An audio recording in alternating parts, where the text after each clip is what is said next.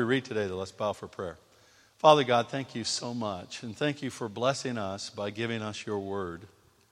I pray that your Holy Spirit would help us to read it and understand it and begin to live it out in our day-to-day lives. And I pray, Father God, that your Holy Spirit would rest upon me now so I can bring your word to your people today in a way that brings glory and honor to Jesus and Jesus alone. So we praise you and thank you for this opportunity to come aside for a short period of time on a midweek afternoon to honor you. We pray all this in Christ's name. Amen. Proverbs 11:11 says this, "By the blessing of the upright a city is exalted, but by the mouth of the wicked it is overthrown." It's right up there. Let's all say it together, shall we? By the blessing of the upright, a city is exalted, but by the mouth of the wicked, it is overthrown. Let's try one more time. By the blessing of the upright, a city is exalted, but by the mouth of the wicked, it is overthrown. Proverbs 11:11. And then let's flip over to 1 Peter chapter 3.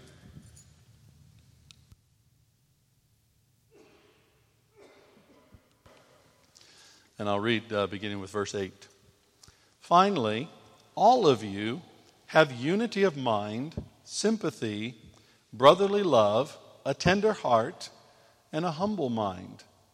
Do not repay evil for evil or reviling for reviling, but on the contrary, bless, for to this you were called, that you may obtain a blessing. For whoever desires to love life and see good days, let him keep his tongue from evil and his lips from speaking deceit.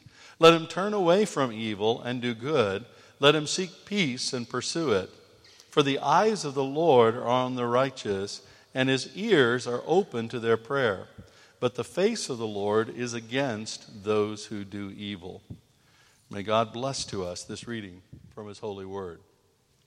I have a good friend from Austria who is quite a prophetic voice and has led quite a number of prayer teams around the world, doing some really excellent ministry, excellent work. And he's been to London quite a number of times. And he used to go around, and I would talk to him a little bit, and we'd be talking, and the subject of London would come up, and immediately he'd go, "Oh, a cesspool, a cesspool. London is just a cesspool." Because he's very sensitive in the spirit realm, and so he's picking up on all the demons that are around us and all the junk that's happened over the centuries, the blood that's been shed, and all these kinds of things, all the sin and everything like that that's going on. But he'd do that all the time, a cesspool, a cesspool. Finally, one day I looked at him, and I called him by name, and I said, "Hey, London may be a cesspool, but it's my cesspool." Because I understand a fundamental that Christians have often forgotten. I've been many, many times in a Christian group where suddenly we'll be talking about maybe another church down the road that has a few more members than we do and say, "Oh, there's got to be something wrong with them because they're growing, and we're not." Or we'll go conversely, we'll look at other groups and say, "Oh, they're not growing, so they must not be doing what God wants them to do because, they don't have tremendous numbers." Or they'll say, "Yeah, my workplace is terrible. My boss is a jerk. Her husband's an idiot. My managing director, he's just greedy, no good for nothing, cheats and lies and steals," and on and on. Or I'll get Christians who are talking about the government and say, "Oh, yeah, that conservative government, that's terrible. It's nothing but a club." Or they'll start talking about the labor leader, whatever his name is, and they'll start criticizing him and saying how terrible he is. And they'll start talking about how bad the government is and about how bad Europe is and how bad their pastor is and how bad their elders are and how bad the people sitting next to them are and how bad their city are, never realizing that there is a power in what we say. And this power in what we say is so significant that the Bible has recognized it quite clearly. and labels some of the things we say as either a blessing or a curse. And notice what Solomon says here. By the blessing of the upright, a city is exalted. But by the mouth of the wicked, it is overthrown. I remember somebody saying back in the 1990s, and I know in this country, Bill Clinton and his presidency was seen rather favorably. But for many of us in the body of Christ in the 1990s, we saw the Bill Clinton presidency as a scourge because of its rampant immorality and the number of issues that were coming around that. Politically, he was brilliant, but morally, he was degenerate, at least at that time, at least from that, from the perspective of being outside of all of that. And it was quite popular for Christians just to run down Bill Clinton as the president of the United States and constantly run him down. And I remember somebody saying, well into the Clinton presidency, maybe slightly after he was no longer president, I remember somebody saying this. They said, if Christians would have prayed for Bill Clinton as much as they criticized Bill Clinton, he might have been completely different. And there's a truth to that we need to understand in the body of Christ. And this truth, the reality of blessing, the power of blessing, what it means to live the blessed life, being blessed ourselves, is something that I think every single person in the world, and especially every single Christian, is something they want. Is there anybody here who does not want their life to be blessed? I'm asking that in all honesty. I'll give you a moment to think about it. Anybody here that doesn't want their life to be blessed? Would you rather your life to be cursed? Anybody? I have never met a sane human being anywhere on any continent of the world. Now, I haven't talked to any penguins in Antarctica. Maybe they don't want to live the blessed life. I think they live the blessed life anyway, skirting around on the ice and everything. But I've not talked to anybody, Christian, non-Christian, Muslim, Hindu, Sikh, Buddhist, atheist, whatever. I've not met a single person that doesn't want their life to be blessed. But in addition, I've met very few people who understand what blessing is, what the blessed life is, and the power of blessing for us as believers. And it is so powerful that by the blessing of the righteous, a city is exalted. And you could put in city, you could substitute almost any organization or entity that you want. You can say, by the blessing of the righteous, a family is exalted. By the blessing of the righteous, your boss is exalted. By the blessing of the righteous, your business is exalted. By the blessing of the righteous, your church is exalted. By the blessing of the righteous, transport for London is exalted. By the blessing of the righteous, the government is exalted. By the blessing of the righteous, any entity, any organization is exalted, is benefited, is uplifted by the blessing of the righteous. Now, to understand that as well, we have to understand what it means to be righteous, because that's a key thing. Who are the righteous? The righteous are the people of God. We who are in Christ Jesus, who have been saved by grace through faith, which was given to us by God so that nobody could boast, it's not by our works.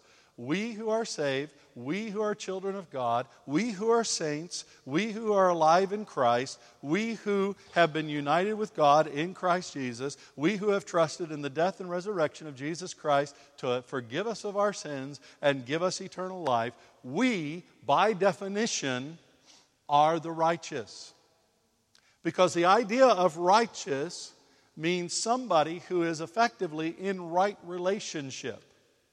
Righteousness, biblically, both testaments, has a concept. Yes, we talk about it in being right behavior, and that is correct. But righteousness, biblically, inherently has the concept of community. So you cannot be righteous if you are living on an island off the coast of Scotland and you're the only person there. And you don't know God. If God's not around, if God's there, you can be righteous because you can have a right relationship with Him. But in order to be righteous, you have to be in relationship. You have to be in relationship first and foremost with God, and the only way you have that relationship with God is through faith in Jesus Christ. So you have to be righteous in relationship with God through Jesus Christ, indwelt by the Holy Spirit. But then also you have to be in right relationship with other people, with the people around you. You have to be treating them well, walking appropriately, living appropriately with them, talking to them appropriately, acting appropriately toward them. That's what it means to be righteous. And so we, who are in Christ Jesus, have been made righteous by the blood of Jesus Christ, by God's grace, through faith. We are now righteous. And that means that as Christians, we have the power of blessing. Now, Peter would take it even a step further, and he'd say, hey guys, bless, because to this you were called. Biblically, we as Christians are called to bless, not to curse. We are called to bless. In the way we live our lives, and the way we use our mouths, we are called to bless. That is inherently our calling. And we can say that because it was also Abraham's calling. Remember, he was called there in Genesis. God said, hey, through you, in you, all the nations of the earth shall be blessed. That's our inheritance. God's design for us as individual believers, as well as the body of Christ collectively, is to bless. It's not to curse. It's not to cut down. It's not to criticize. It's not to point out wickedness. All of that exists. But biblically, whose job it is to convict the world with regard to sin, righteousness, and judgment. It's not yours. And it's not ours. It's Jesus. It's the Holy Spirit's job, according to Jesus. It's the Holy Spirit who will convict the world with regard to sin, righteousness, and judgment. And it's not us telling people how bad things are that will lead people to repentance. Do you know what Paul says? Paul says it's God's kindness that leads people to repentance. And so we are called, according to Peter, to bless. That is in our DNA, our spiritual DNA, our inheritance. Our heritage is to bless. And notice what Peter also says. We need to bless because we are called to bless, and through the process of blessing, we might obtain a blessing ourselves. So when you bless, you can obtain a blessing. And I'll show you how this works. Not to bless, to criticize the government is a bit like climbing out on a tree limb and deciding you're going to prune the tree by cutting off the limb that you're sitting on. Not very intelligent.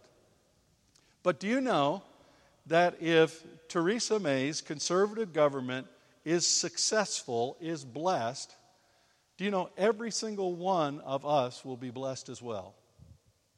You understand that? Even if you support the Labour Party, the Lib Dems, the Scottish National Party, the UKIP, or the Green Party, or whatever party you happen to support, do you know if the government of the United Kingdom succeeds, is blessed, every single person in our nation will be blessed?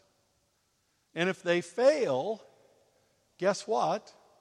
We're all going to hurt. And yet, why is it that people are working so hard to make governments fail, no matter who's in power? It's not about helping succeed and coming up with the best government. It's by getting rid of the other people so we can get in power. Do you know that if the pastor or leader or elders of your church are blessed, that your church will be healthier and happier and more blessed because of that? So we are called to bless because in blessing we will obtain a blessing ourselves. But we need to understand what that blessing is and what that might look like. And so in a sense, that's what we're going to be doing the next number of months actually, is looking at blessing, looking at how we bless, looking at what it means to be blessed according to the Bible, And then begin to learn how to put it in practice, because, as the Scripture says, by the blessing of the upright, a city is exalted, but by the mouth of the wicked it is overthrown. So then, what is blessing? What is blessing? Blessing is not to approve of something that God says is not righteous. Blessing is not to approve of something that God has declared wrong. That's not blessing. In fact, the Bible says very clearly that it's very, very wrong to call evil good and good evil.